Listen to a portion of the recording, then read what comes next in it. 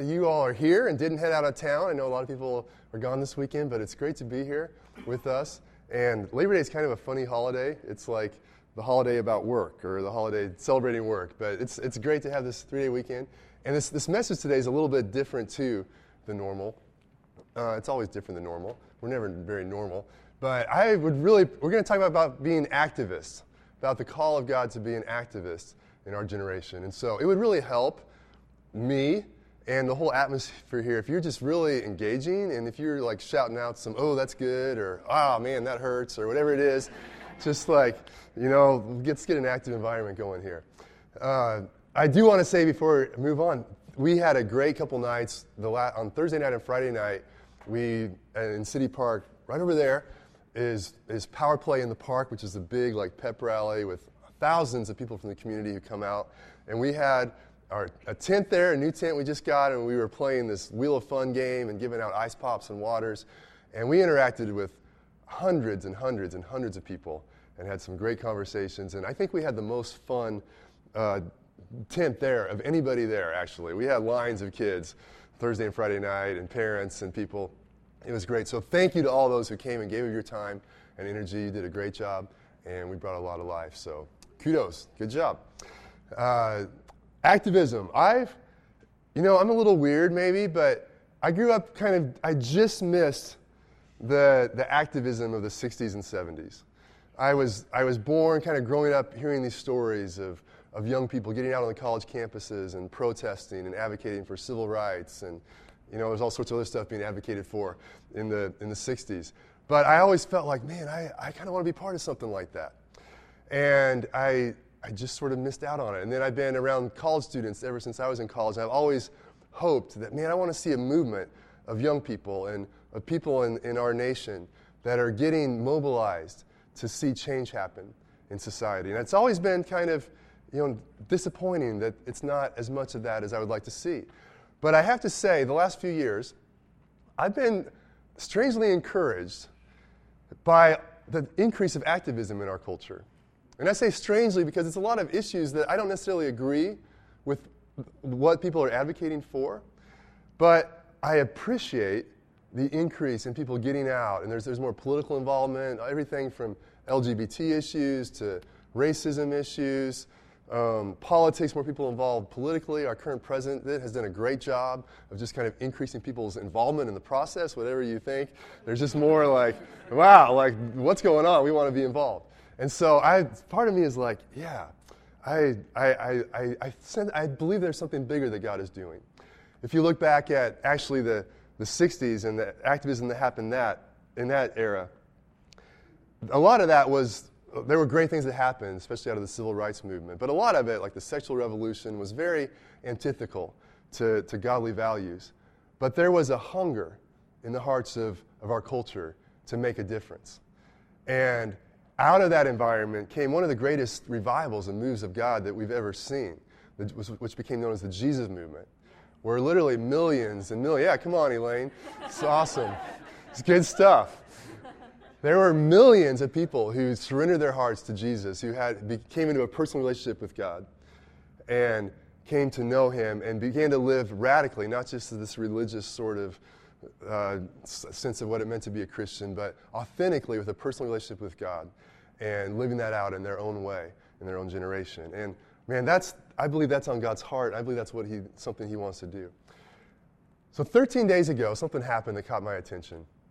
I don't know how many of you followed this news, but at the University of North Carolina, there's been a statue, a memorial to the soldiers who fought in the Confederate Army during the Civil War, and it's a memorial to those who came from that university, the University of North Carolina. It was erected in 1908, I believe, something like that, somewhere around there, and that has become an increasingly controversial statue because it was an army that fought to preserve slavery, that fought to preserve race-based slavery. It fought to preserve a mentality that said that people of African descent were 3/5 human, and that was embedded in our Constitution. And this memorial was put up in like 1908, and it's been there ever since. And especially since the 1940s, there's been increasing discontent and questions about, hey, is this a good thing that we should have on our university? And there would be those who say, there'd be those who say, yes, the South will rise again, man, anything Confederate, that's good. There are plenty of people like that. There are a lot of people that are a little more nuanced that they would say, well, we don't agree with the racism of that time, but there were certain values that the Confederate Union stood for, the Confederate Army stood for, things like states' rights and some other things. There are plenty of people that have said, oh, we don't think that should be there, but we need to follow, work through changing our laws to see that happen, to see that change happen. And interestingly enough, the laws actually went the other direction a couple of years ago, where the state of North Carolina passed a law to say we cannot remove any memorials to historical events in our state. So there are literally thousands of memorials to the Confederacy all across the South, and North Carolina reacted, and they started to come down, and they said, no, we're going to preserve everyone that's there. And so there have been growing protests, and some protests going around the statue, and so it's been guarded. And there's a picture here of, it's called Silent Sam. It's been guarded for I think a number of months. But when school started recently, the protest escalated, and more people were going around and protesting until 13 days ago, they distracted the security guards, and they got ropes around the statue, and they pulled Silent Sam down. And so there's a picture of Silent Sam on the ground. And it's interesting to me. Now, we could have debates about what's the best way to go about this. It's going to be hard for me to hide the fact, maybe I'm just a Yankee, but I don't personally, this isn't like the word of the Lord or from the Bible, but personally I can't see a lot of reason to have a Confederate statue in the U.S. today. That's just how I feel about it. But let's just step back from that. It's interesting that after 70 years of protest and discontent, some people got ropes and they acted in such a way to pull this sucker down. And it is not going to go back up in that same place. The university came out just a couple days ago and they said, hey, we are going to put it back up, but we're going to find a more secluded place. It's going to be interesting to see what happens. We're not going to make it such prominent. We're going to make it more a nuanced description of remembering the Civil War and the ins and outs and pros and cons and learning from history. But they're not going to put it where it's been, which is at the gateway to the university, in a very public, prominent place. Yeah, thanks. I feel the same way. And, it's interesting that those actions, and I'm not advocating vigilantism or violence. I want to be very clear about that. I believe in working within the law to change things. But the fact that they did something physically has changed the reality. And the university, they can't. If they put that statue back up now, they would be scared to death of what's going to happen. Because something has changed because of an action that those people took. And many times, as Christians, we are often so cautious about the dangers of legalism. We're so cautious about the dangers. As evangelical believers, we know that it's so important that we're saved by grace, not by works. We know it's about God's love for us, not what we can do for God. And that is the bedrock of what we believe and where our life comes from, our salvation comes from. And that's what gives us the ability to live the life we're called to live. But sometimes we lose sight on the fact that our actions really matter. That the choices we make and the actions we take day in and day out have real world consequences for our lives and for the lives of others and for our culture. And God has called us to be, I believe there's a unique calling. There's always a calling, but I think even in this day and age in which we live, there's a calling to be Christian activists. To be active, God is looking, He's always looking for people who will rise up beyond normalcy and mediocrity and kind of social norms and say, I'm willing to do something that will be countercultural, there's a cost to it. It's not popular. There will be consequences, but I'm willing to do something to bring about change. And that's what God has called us to. And I love living in Manhattan because our city was founded by a bunch of activists. I don't know if you know that. But it was out of the abolitionist movement in the 1850s when there was a battle over whether Kansas would be a slave state or a free state. And thousands of people that had most of them inspired by their Christian beliefs, believed that, man, we need to do everything we can to have freedom in the U.S. and abolish slavery and abolish race-based slavery. And they moved here. They've sold their farms, they sold their livelihoods. They moved here for the purpose of establishing this place as a free state and pushing back slavery. And as you read the history of the people who founded Manhattan, that was what they were committed to. And throughout history, that's what Christians have done. Christians have been activists for the care of orphans, for the betterment of women, for the abolishment of slavery, the sex trafficking movement, abolishing to put an end to that. That really has caught a lot of traction in our broader culture. That was really, it's Christians that have been at the forefront of that. And we could go on and on. And where do we get this? Well, we get it from our leader, Jesus. And we're going to look at a story of Jesus that is probably not the most common story we talk about Jesus, but I don't know why, because it's a great one.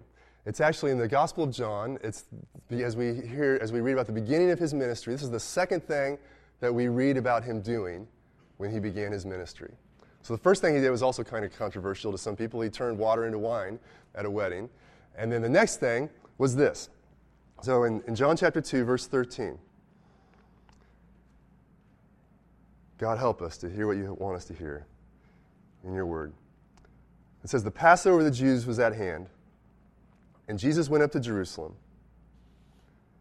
In the temple, he found those who were selling oxen and sheep and pigeons, and the money changers sitting there. So he went to the temple, and this is the place where sacrifices were made to God, where it was the center of worship to the one true God. And Jesus went there, and he finds that there was like a marketplace set up in the temple courts. And people realize, okay, business people are always looking for an opportunity. And people needed to have a sacrifice of a lamb or a cow or a bird. And it was hard to travel a long ways and bring your livestock, so it was easier to bring money and then buy something in Jerusalem and then make your sacrifice or offering there.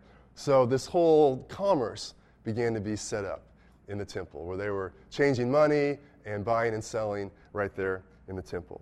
And Jesus was not a big fan of what was happening in this area. It says in verse 15, making a whip of cords.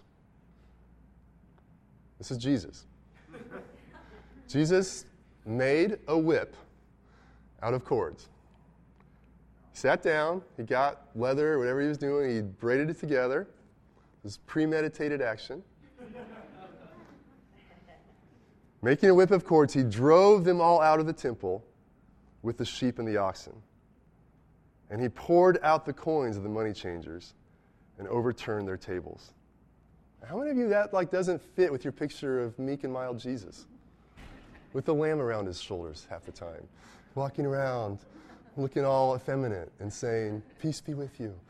Oh, great, we kind of have this picture of Jesus being so soft and meek and mild, but man, imagine this scene. This is more like Mad Max kind of thing. I mean, it's not really, but I mean, imagine this scene. He makes a whip, and he goes in single-handedly, and he starts chasing people out and turning over their tables and knocking over their money and driving them out of there. That's pretty radical. That's an intense, that's an activist person right there. And that's what Jesus did. And he told those, in verse 16, he told those who sold the pigeons, take these things away. Do not make my Father's house a house of trade. And it's really interesting. Jesus not only did this once, but he did it twice. This was at the beginning of his ministry. At the end of his ministry, right before he was crucified, he did the same thing. And it's recorded in the Gospel of Matthew. And in Matthew's description of this account, he says, let's go ahead and read it here on the screen. He said to them, "It is written, my house shall be called a house of prayer for all nations, but you make it a den of robbers." So it's like, hey, you are missing the point of what my house is all about. And he was pretty upset about that. In verse 17, back in the John account, it says, his disciples remembered that it was written, zeal for your house will consume me. Man, how about this? I mean, we don't have a lot of artwork showing Jesus doing stuff like this. We don't have not a lot of our worship songs are like, oh Lord, you made a whip and you drove people out of the temple. Oh, I worship you. You're so awesome. You know, like, I think it's probably speaking to maybe a lack of something we need a little more of this. There's something here that maybe we're missing out on. So Marcel, Sharon, Mike, maybe you can write some songs that can help bring some of this out a little bit. But yeah, it's a fresh look at what would Jesus do, right? Like, man, Jesus was a person, he was an activist. And there are a couple things about this story that stand out to me. The first is that the establishment, the norm of what was going on in the culture and in the religious community, it was very respectable. It was very accepted. Like, you don't set up that marketplace in the temple unless you have the approval of all the authorities. That was accepted. That was the norm. In fact, the people who were in charge of the temple, they were I'm sure, profiting from that as well. Like, they were charging rent for people to set up space there. And so it was all ingrained into what was going on. There were economic incentives to keep things going the way they were going. It was like, oh yeah, it's about worship, and we're helping people out here. And there were all the rationalizations to keep things the way they were. Kind of like, you know, if you read any injustice in past history, you see this. You look at slavery, it's like, man, the people who advocate for this, like they were respectable. They were accepted.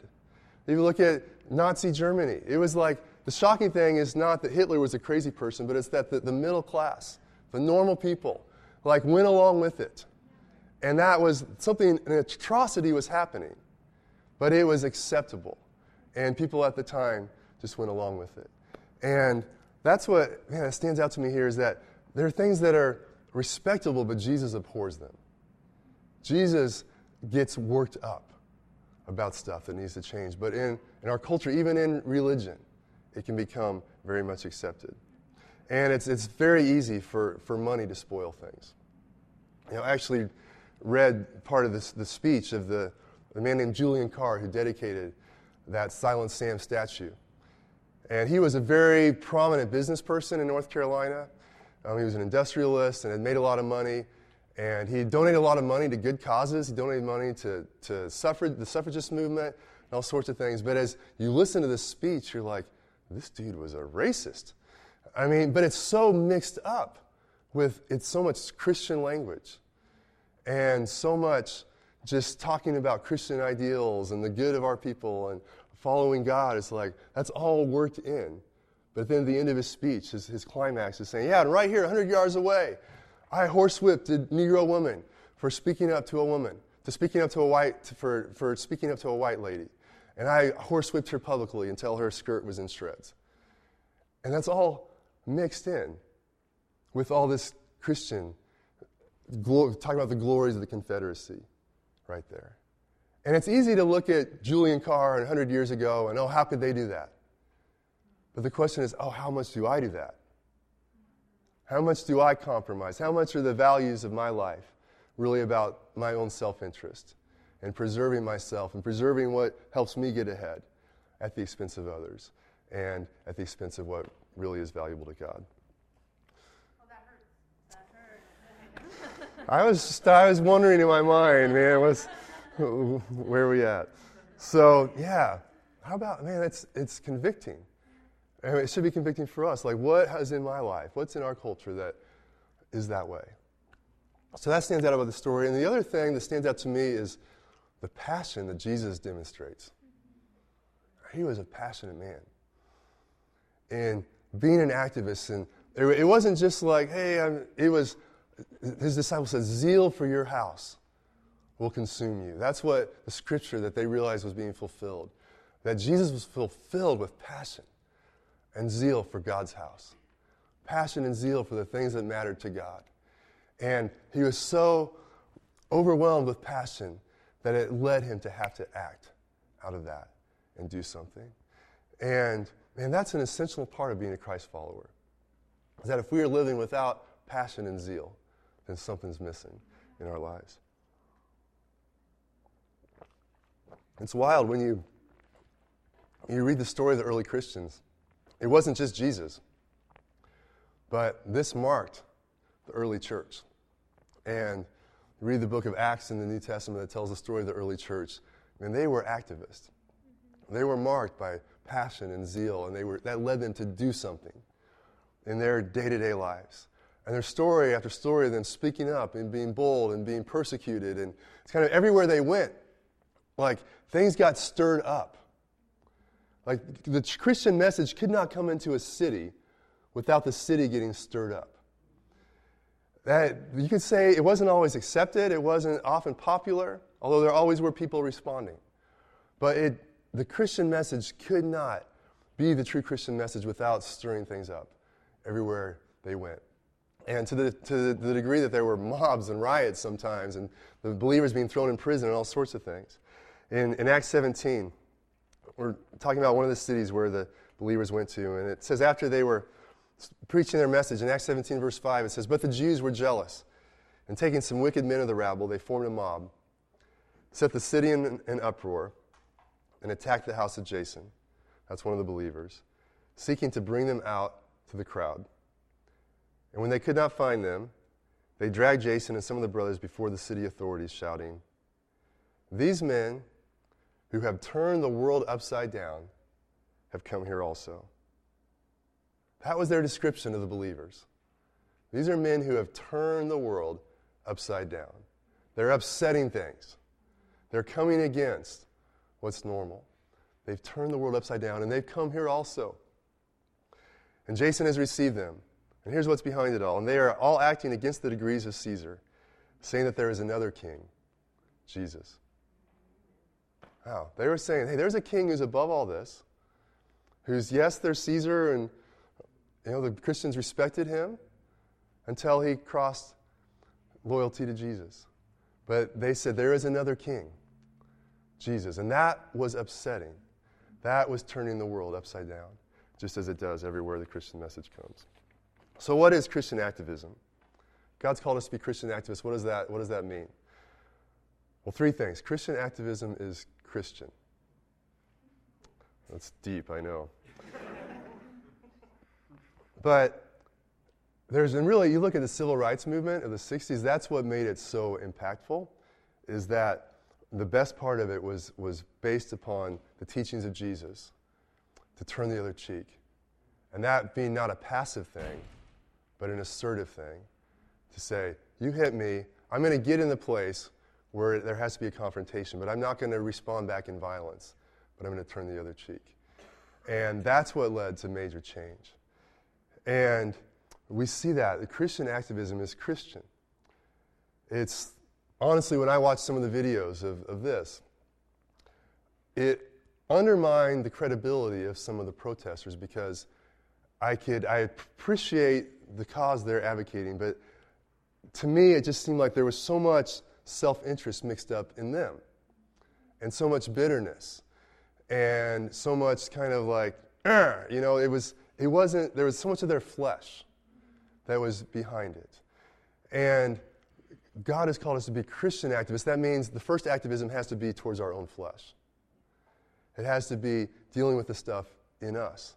We can't deal with sex trafficking until we deal with lust in our own life. And we could go on and on. We can't bring peace between ethnicities until we can have peace in our own families.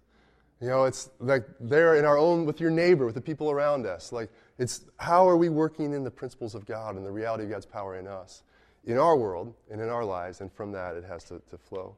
Paul wrote in Romans 12, he said, "I appeal to you, brothers, by the mercies of God, to present your bodies as a living sacrifice, holy and acceptable to God, which is your spiritual worship. Do not be conformed to this world, but be transformed by the renewal of your mind, that by testing you may discern what the will of God is, what is good and acceptable and perfect. So, if we're going to be Christian activists, it's first renewing our minds. It's first saying, God, what in my way of thinking is contrary to the way you think? What does your word say? How does your spirit want to transform me? And making ourselves available to be transformed by God. And that's the process of discipleship. That doesn't happen overnight. That happens as we study the Bible and learn what God says, and then look to Him to help us apply it to our life. That's how we get this worked into our lives. So Christian activism is Christian. It's also passionate. We talked about that already. As it was said of Jesus, zeal for your house will consume me. You know, God's called us to be passionate. The famous football coach Vince Lombardi of the Green Bay Packers from the 60s, he had a lot of good one-liners, but he told his team, if you're not fired with enthusiasm, you'll be fired with enthusiasm. And that really is, how Christians should live. Like, we should have a zeal within us, an enthusiasm within us. That if that's missing, that's not just like, that's just not my personality. No, like your personality needs Jesus to redeem it. Like your personality needs more of God, just like mine does. My personality sucks all by itself. All right, I need God to infuse me with something greater. Yeah, man, there's a lot of amens to my personality sucks. That's great. I like that. But it's true. Like if I'm just like left, that's not natural for me. Well, then I'm going to live a boring, mundane life that falls short of who God's called me to be. But God wants us to be fired with enthusiasm. He wants His zeal to come upon us, and we need Him for that. In 2 Timothy chapter 1, Paul is writing to his disciple, Timothy. He says, I'm reminded of your sincere faith, a faith that dwelt first in your grandmother Lois and your mother Eunice, and now, I am sure, dwells in you as well. I'm not sure if this is the nuance of how he's communicating here, but the way it comes across to me is kind of like, hey, Timothy, I've seen your sincere faith, and I know it's in your mother and your grandmother, but I'm not always seeing it. Like, I'm sure it's in there. But sometimes I have to go off of like what I've seen in the past because I'm not seeing it right now. But I know it's there. And he says, for this reason, I remind you to fan into flame the gift of God, which is in you through the laying on of my hands. For God gave us a spirit not of fear, but of power and love and self-control. Paul's saying, hey, you got a gift of faith. You have a sincere faith. There's an authentic faith in you. And even I've prayed for you. I've laid hands on you. I've seen God impart spiritual gifts and more of the Holy Spirit into your life through prayer, through people praying for you. And man, it's there. But just because it's there doesn't mean it's active. And you got to remember to fan it into flames. You got to be intentional about taking the faith that God's put in you and taking the Spirit that He's put on you and fanning that into flames. You got to be intentional about bringing it alive, helping it be activated. I know that's true for me. When I wake up in the morning, the sincere faith that is in me is not fanned into flames. A lot of the time, that sincere faith in me is not fanned into flames. But I've learned to consistently go before God and say, God, I need you. Pour out your Spirit upon me. Wake me up. I need more of you. Pour some more. Give me your zeal. Give me your passion. I read the Bible.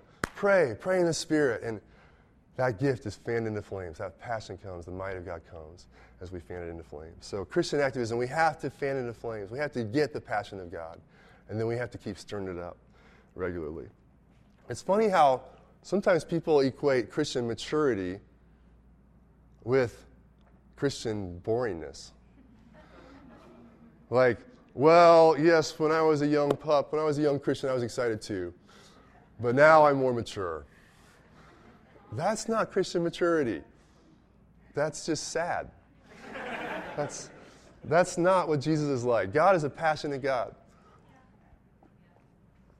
In fact, I was talking to Sharon about this a couple days ago. And a lot of people struggle with some of the passages in the Bible, particularly in the Old Testament, where God it's describing the judgment that comes and the discipline that God is bringing. I think a lot of that, that's tough because we don't like discipline.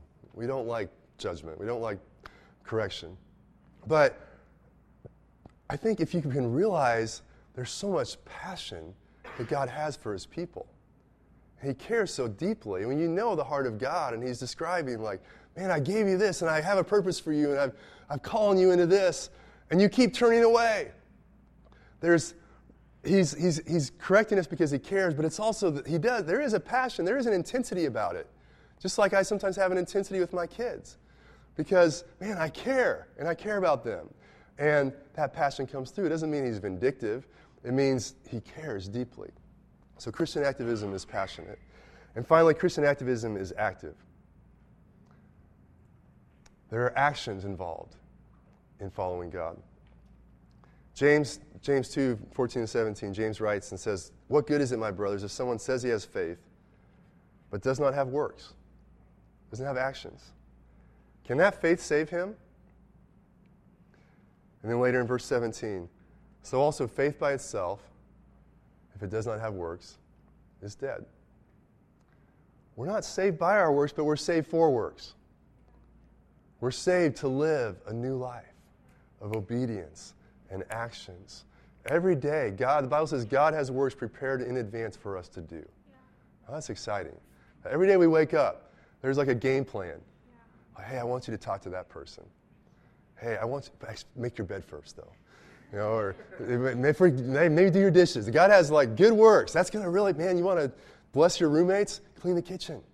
You know, but I've got good works for you to do that are going to make a difference in the lives of people around you. They're going to make a difference in society. I've got something for you. But the question is, will we walk into those? I want you to have a conversation with that person. I want you to say no to that temptation and say yes to this opportunity. There are things that God has for us. The question is, will we walk into them? But there's something that happens when we obey that produces something that nothing else produces. Just like when they dragged down that statue, that action did something. Those few people around that statue, that action changed things in our nation. There are ripple effects that are still being worked out. And the same is true of the acts that we do in faith and obedience towards God. Make a difference. They really do. So that's what God's called us to. Now, it's essential that we have to take the log out of our own eye first before we try to take the speck out of our brother's eye or our culture's eye. And so, again, Christian activism always goes back to, okay, what am I doing in my own life? And I believe like God wants to give all of us dreams and visions of how he wants you to change the world. But it's essential that the building blocks are in place, that you're doing the small things first. And so God may be speaking to you today, and you're like, man, I want you to give a big portion of your life to the pro-life cause, or this or that. I don't know what it could be, all sorts of things. But there are some things that really need to be in all of our lives as foundations. And I just want to lay out, because I was thinking about, what are these things? It's like, well, there are things that we lay out for members of Bluemont to say, these are the things that we commit to. This is the lifestyle that we should be living, just as not as like this super high thing, but just, it is a radically different lifestyle from the world. But these are the actions God's called us to. So this is, a lot of weeks we have this in our handouts, and it's there on the front page. This is what we each do. We encounter God through personal, daily Bible reading and prayer. Man, let me tell you, if we're not doing this, if we're not setting aside time to meet with God and intake his word and hear from him and build a relationship with him in prayer, through prayer, and hear what he has to say, then we can't make a difference in the world. We're not going to see much change happen in our life. But as we do that, as we meet with God regularly, God meets us, and he changes us, and he speaks to us. He works in our life and raises us up to be the people he's called us to be. So we encounter God daily, regularly. We link up each Sunday and during the week. Being an activist isn't an individual thing, it's a team sport. And coming together on Sundays and throughout the week, building relationships with others is an essential part of being an activist. And that statue wouldn't have come down if it had just been one guy by himself. There was a movement of people who were linking together.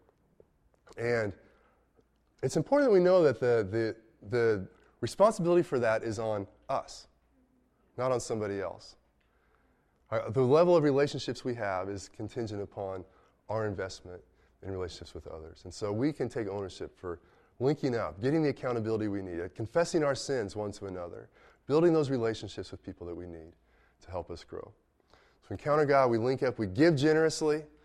It's funny how the stuff that keeps evil entrenched in a society is almost always tied to money. With Jesus, that story in the temple, it was tied to money. Slavery was tied to money. It's self-interest and trying to control things. We break the power of greed and materialism when we give generously. And so a starting point of that is putting God first, giving Him 10% through our tithes. That's just like a basic starting point of saying, God, I'm going to break the power of materialism. I'm going to put you first in my finances. I'm going to give generously and see you use those resources to change the world, and my life's going to get changed too. But not just stopping there, it's giving generously with our time, with beyond tithing, with our resources, saying, God, how can I give of myself to other people? Serve on a volunteer team. It's activists serve. You know, you look at any movement in history, I'm amazed at, as I've read a little bit about different movements that changed things, just how much time they gave to gather and organize and do things. And anything that produces change in the world involves serving. And so that's a lifestyle. It's also part of what we do as church members. And I'll just say this, we have a lot of volunteer teams, and most of them could be like doubled in number right now, and it would be a good thing. Like we got some teams that are like, man, we really need help. Like our setup team, our tech team with the sound and video, our greeters. Like we have teams that are like, man, we could use some more people to really help us serve not only our church but our community and bring a lot of energy and faith to that. And so if you would like to serve, just talk to someone at the Welcome Center when we're done, and we can help you find a great place to serve. And then the last one is invite others and invest in their lives. It starts out not just, I'm going to change the world, but who's the one person that I'm going to reach out to? Who's the one person I'm going to love? Who is the one person I'm going to invite to come to church or come to a community group or come hang out with me and build a friendship with? Who can I invest my life in? Who's my one? Who's the one person that I'm investing in? And I think one of the biggest things God wants to do this year at Bluemont, and a lot of people aren't here, so you can pass this on, is there are a lot of people who are doing these things really well. And there are a lot of people that are inviting and investing in a bunch of people's lives. I think the biggest thing God wants to do is take people that are currently inviting and investing in 0, going from a 0 to a 1. Taking people that are like, I haven't made a disciple yet. I haven't reached someone for Christ and helped them grow as a follower of Jesus. I think what God wants to do is to take a bunch of people from that place, and that's where we all start. But say, man, I'm going to go from a 0 to 1 this year. And man, if that would happen can you imagine that happening with 50 people? That would be awesome. I believe that is very much in the realm of possibility of what God wants to do. All right, how you guys doing? Called a generation of activists. I just want to bring it home here, and we are going to have a chance. If you're this morning going, man, there's something that I know God's calling me to respond to this. I need prayer. I want to give up something in my life or step into something new, or I need help to break free from something. Or God, I want to respond to your call to follow you in faith and obedience into something new. We're going to have a chance just to come up to the front when we're done as we close this morning and just to have someone pray with you, and even for you to make even a practical step, an action to say, yeah, okay, I want to do something with this. And so if that's you, just think about, man, are there areas in my life where I've kind of become comfortable, where I've made an agreement with my own self-interest above God's interest? God is touching my heart to become a Christian activist or to become a Christian activist to a greater degree. I want to respond to that. Or whatever else, if you're just like, man, I need help. I want to follow God. I want to take a stand and do that. We want to stand with you. So let me just pray. Pray for us here as we close. Lord,